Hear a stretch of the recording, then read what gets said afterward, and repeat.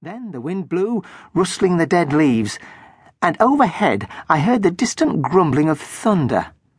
I glanced up at the darkening sky, pushed the frightened eye deep down inside my trouser pocket, and carried on. Our house is at the top of the hill, by the road that leads out of Larkstoke village up onto the Witchford Downs. It's a steep hill, and some days it feels steeper than others. That particular afternoon it felt almost vertical. We'd had football practice after school, and then I'd had to call by Talton Mill farm shop to pick up a bag of potatoes for Mam. It was starting to get dark, and people were switching on lights in downstairs rooms. My legs were worn out, and the spuds weighed a ton. I felt like one of those Sherpas in the Himalayas ferrying supplies up the slopes of Mount Everest. I thought about stopping where I was and establishing Camp 5, but after making radio contact with Base Camp, I decided to take my chances and go for the top. The air was thin and cold, and the 100-mile-an-hour winds had sculpted the storm clouds into silver flying saucers that hovered ominously near the summit. At that kind of altitude, every step requires a supreme effort.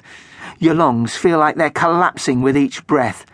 Your brain's starved of oxygen, and it's not uncommon to start hallucinating, seeing things that aren't really there, like parked cars and stray dogs.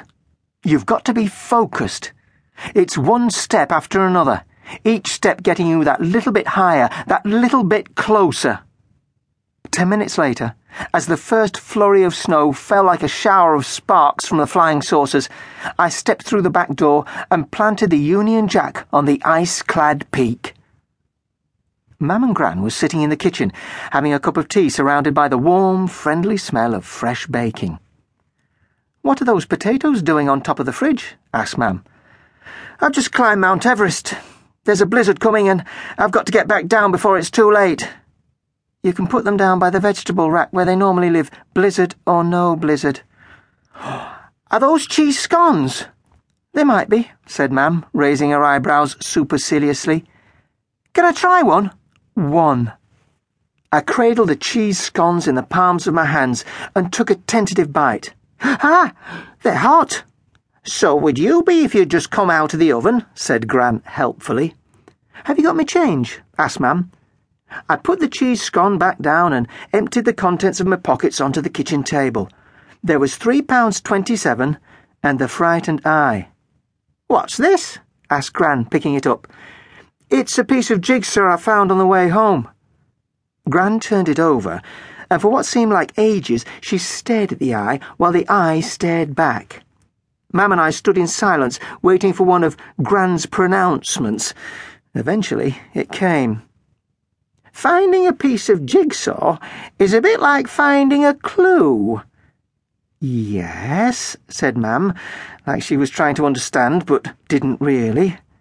"How do you mean, Gran?" I asked. "The picture can sometimes predict your future, but I'm not sure I like the look of this." "Let me see," said Mam. Mam took the frightened eye from Gran and studied it carefully. "I've seen this eye before," she said mysteriously. Then she left the kitchen and went into the front room. Half a minute later she came back, carrying a big book entitled The Post-Impressionists. I'd seen the book before. It was full of pictures of paintings by different artists, most of them French. Mam put it face down on the table and opened it near the back at the index. She ran her finger down the list of names until she found what she was looking for. Rodin, Rouault...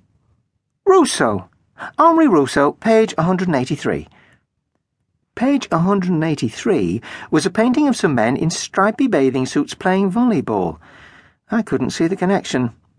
Mam turned over to page 184, and there it was. This amazing painting of a tiger crawling through the jungle. But it wasn't the kind of jungle you might have imagined, all still and spooky with the tiger stealthily stalking its prey. Instead, there was a howling gale blowing from left to right, tearing leaves from the branches of trees. The rain was coming down in stair rods. You could almost hear it.